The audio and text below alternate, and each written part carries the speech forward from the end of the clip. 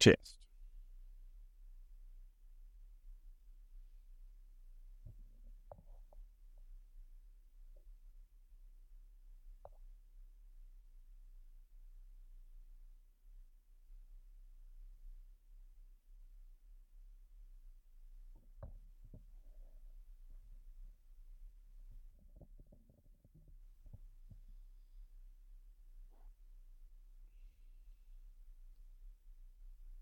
Test.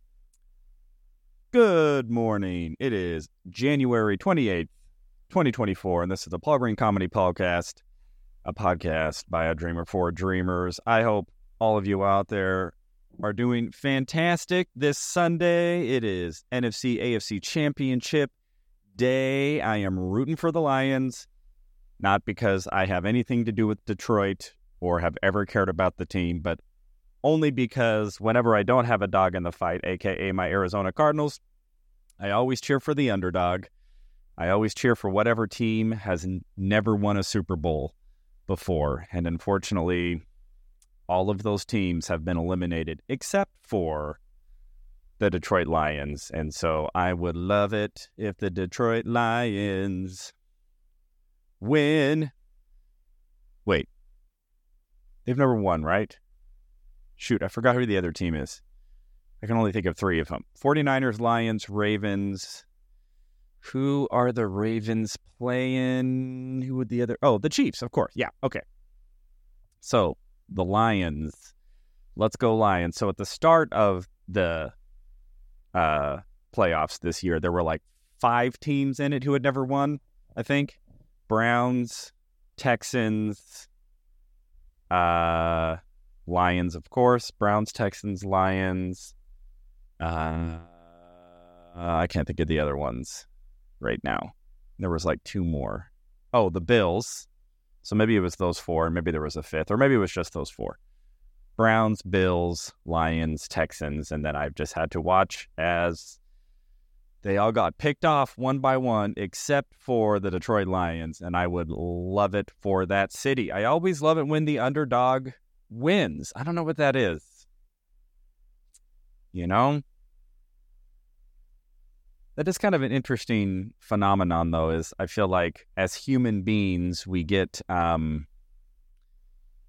there's a point where we kind of want the successful people to fail, I think. Do you agree with that? I feel like we like to cheer for people when they're the underdog, but then once they are sort of the establishment or the winner, then we just love it when they fall and we want the next underdog to win. That is kind of interesting.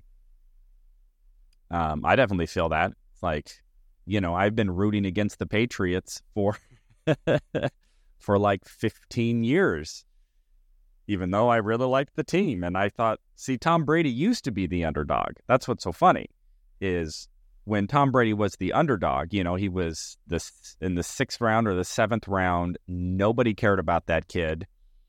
Nobody wanted to pick him. He barely snuck his way into the NFL to begin with, and then ends up getting the starting gig when Drew Bledsoe went down with an injury, and then he just never let it go. And then he goes to the Super Bowl when he was, I think, his 2nd year, maybe his 3rd year, and is playing against Kurt Warner, who had won 2 years prior and, you know, the greatest show on turf and all that stuff. And so at that point in time, Tom Brady was the underdog. And boom, he wins, but then creates this dynasty in New England. And then he got to a point where it's like, all right, I want Tom Brady to lose now. Now I want the underdogs. I would have loved it if the Atlanta Falcons had won that Super Bowl because that city had never won before. And that was really heartbreaking. Obviously, my Arizona Cardinals in 2008 would have loved if they won instead of the Steelers, because the Steelers have, they're in the top in terms of Super Bowls won. They're up there with like the 49ers. I don't remember what the exact number is, 5 or 6 in franchise history. So that is an interesting phenomenon. And now that I'm thinking about it, I wonder if that has something to do with the fact that the more that I put myself out there, the more that I get trollers and haters and people trying to tell me to quit. And I'm going, oh, I wonder if they now view me as the winner or, whatever, which is funny because, I don't really, it's like I'm going for this dream. I haven't gotten anywhere close to where I feel I would need to be considered an actual, like, successful comedian by any stretch of the imagination.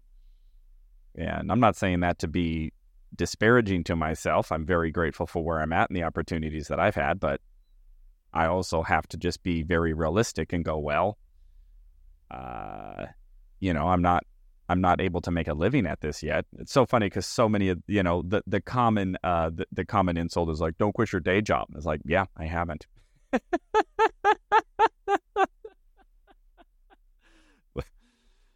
But that would be, maybe someday.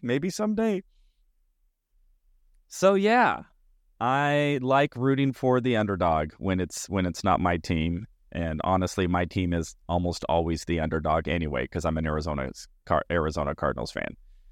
So anyway, but something to think about, when you're going for dreams is what is it that you're looking to achieve? What does that look like? And once you get it, is it going to be the type of thing to where you're going to need to prepare yourself to have people root against you?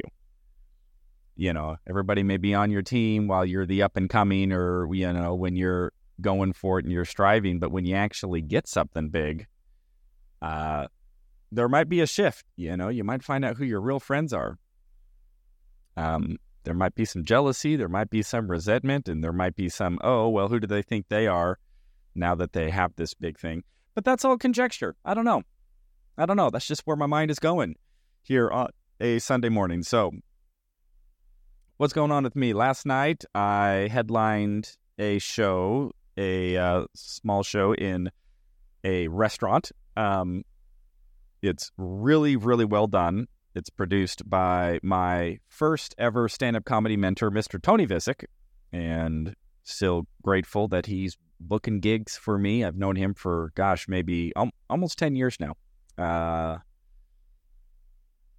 Actually, probably exactly 10 years. I think I started taking classes with him in maybe January or February of 2014. Wow, that's coming up on a decade. Oh, no. How fast it all goes.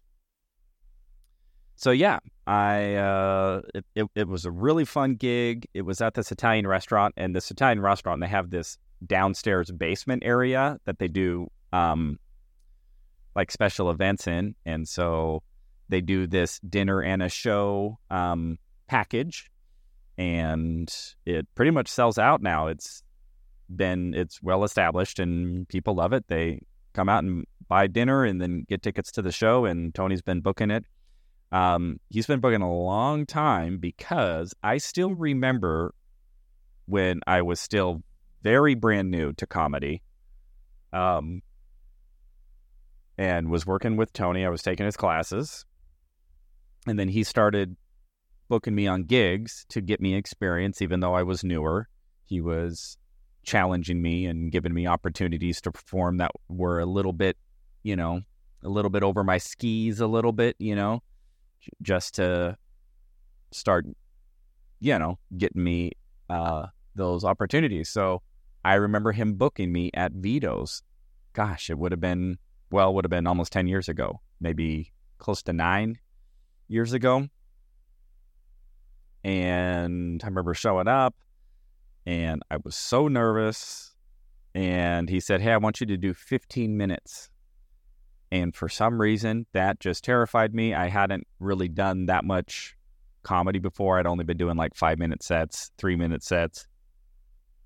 And he goes, yeah, I want you to do 15. And just to cause me to stretch. And man. And then last night, I was headlining that very gig. And I did 30 minutes, much as twice as much. So it was really good. The crowd was really, really fun. I had 2 friends of mine there, which was really cool. I appreciated so much that they came out. And lifelong friend, well, not lifelong. I met him in my early 20s.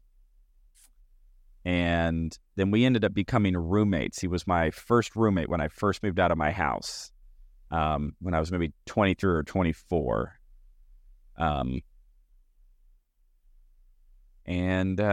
Then we were roommates for maybe 4 or 5 years. And then he got married to a woman who actually was a friend of all of ours. So we used to always hang out with her and kind of part of the friend group, but she was always off to college and doing other things. But anytime she would come in town, she would call us up and then we'd all go hang out. We'd all go do jam sessions and we were good friends. And then just one day, she had been away again at college or doing something and she was back in town and hit us up. Next thing they know, they're like, uh-oh, this seems to be a little bit more than a platonic hangout friendship. And then, they were married very shortly after that. And now they've been married for got to be 14 or 15 years. So anyway, it was really great to see them and catch up with them. And, I think I take it for granted just how blessed I am to have these lifelong friends who still come into my life from time to time. Everybody's busy. They all got families and jobs and all of that. But whenever we get a chance, even if we haven't seen each other for years, we can just sit down and just talk for hours. About 2 years ago when I was in town, I hadn't talked to either of them in literally years, probably 4, 5, 6 years, maybe even longer. It had been years and years and years and years. And I was in town. This is when I was still living in LA, but I was out here in Arizona visiting for a gig. And I was like, man, I just want to see how they're doing. I'm not going to call them. I'm not going to text them. I'm just going to show up at their house. So I just showed up, knocked on their door, and they were home. And then we just ended up hanging out and talking for like 4 or 5 hours. We ended up just getting dinner, ordering pizza so we could keep talking. He had some projects to do, so I just helped him out. We installed a storage rack in his garage, and so fun, so great to see them. And yeah, so they came to the show last night, and then we were able to hang out and actually get some pizza again at Vito's, nonetheless, and catch up. And I'll tell you, I am, as much as I have dreams and delusions of grandeur and desire for fame and wild success as a stand-up comedian, and I do have those dreams, and I don't apologize for them. It is what I'm going for. I really do have that desire to blow up and to be successful and to have that level of fame that will provide the opportunities to tour and to, well, quit my day job. But at the end of the day, I am fully aware and fully conscious that none of that, the glam and the fame, will bring any more happiness to me. And the thing that will always bring me the most happiness, joy, and fulfillment is those relationships and those friendships with people who we just love each other. We don't want anything from each other. We are just glad when we have an opportunity to sit down and just catch up and talk about life and talk about what's going on. And there's no drama and there's no, oh, well, how come you haven't called me? Oh, well, it's just, we give each other a hug and then we just sit down and we laugh and we talk about what's going on. And we're in totally different stages of life. Like, there's zero comparison to what's going on in their lives with mine. It's like they're married, I think, with 4 kids. I don't even know how many kids they have. That's how often I stay in touch with them. And, and they're doing the family thing, and he works hard and she works hard, and she's like a fitness instructor and he's in construction, and and they're just living the family life. And here I am, this feral, single, living with my dad, doing podcasts about going for dreams. And yet none of that matters. We just are always happy to see each other. And I have a handful of friends like that. And that to me is really what gives life its depth and its fulfillment. And I still love what I'm pursuing, and I still have big dreams and big hopes, and I'm doing all that I can to be dedicated to that dream and to make the necessary sacrifices and commitment and all of that. But I am careful to know that none of that is going to be more happy if I can't sit down and hang out with my good buddies, Chris and Megan, and catch up for an hour over some pizza about what's going on in life. So I always keep that perspective. All right, my friends, happy Sunday. Happy January 28th, episode 60. Can you believe that? 60 straight episodes, everybody. 2 months of the Paul Green Comedy Podcast. Still going strong. Still loving being able to check in with you every day. I hope you're all out there following your dreams, finding joy while you're doing it, and remembering what brings depth and meaning to everything. And to me, that is having relationships with good people who you can just sit down and have a carefree conversation about life over pizza. And that, to me, my friends, is a dream in and of itself. All right, all you beautiful people, I love you all so much. I hope you're doing well, and I will check in with you tomorrow.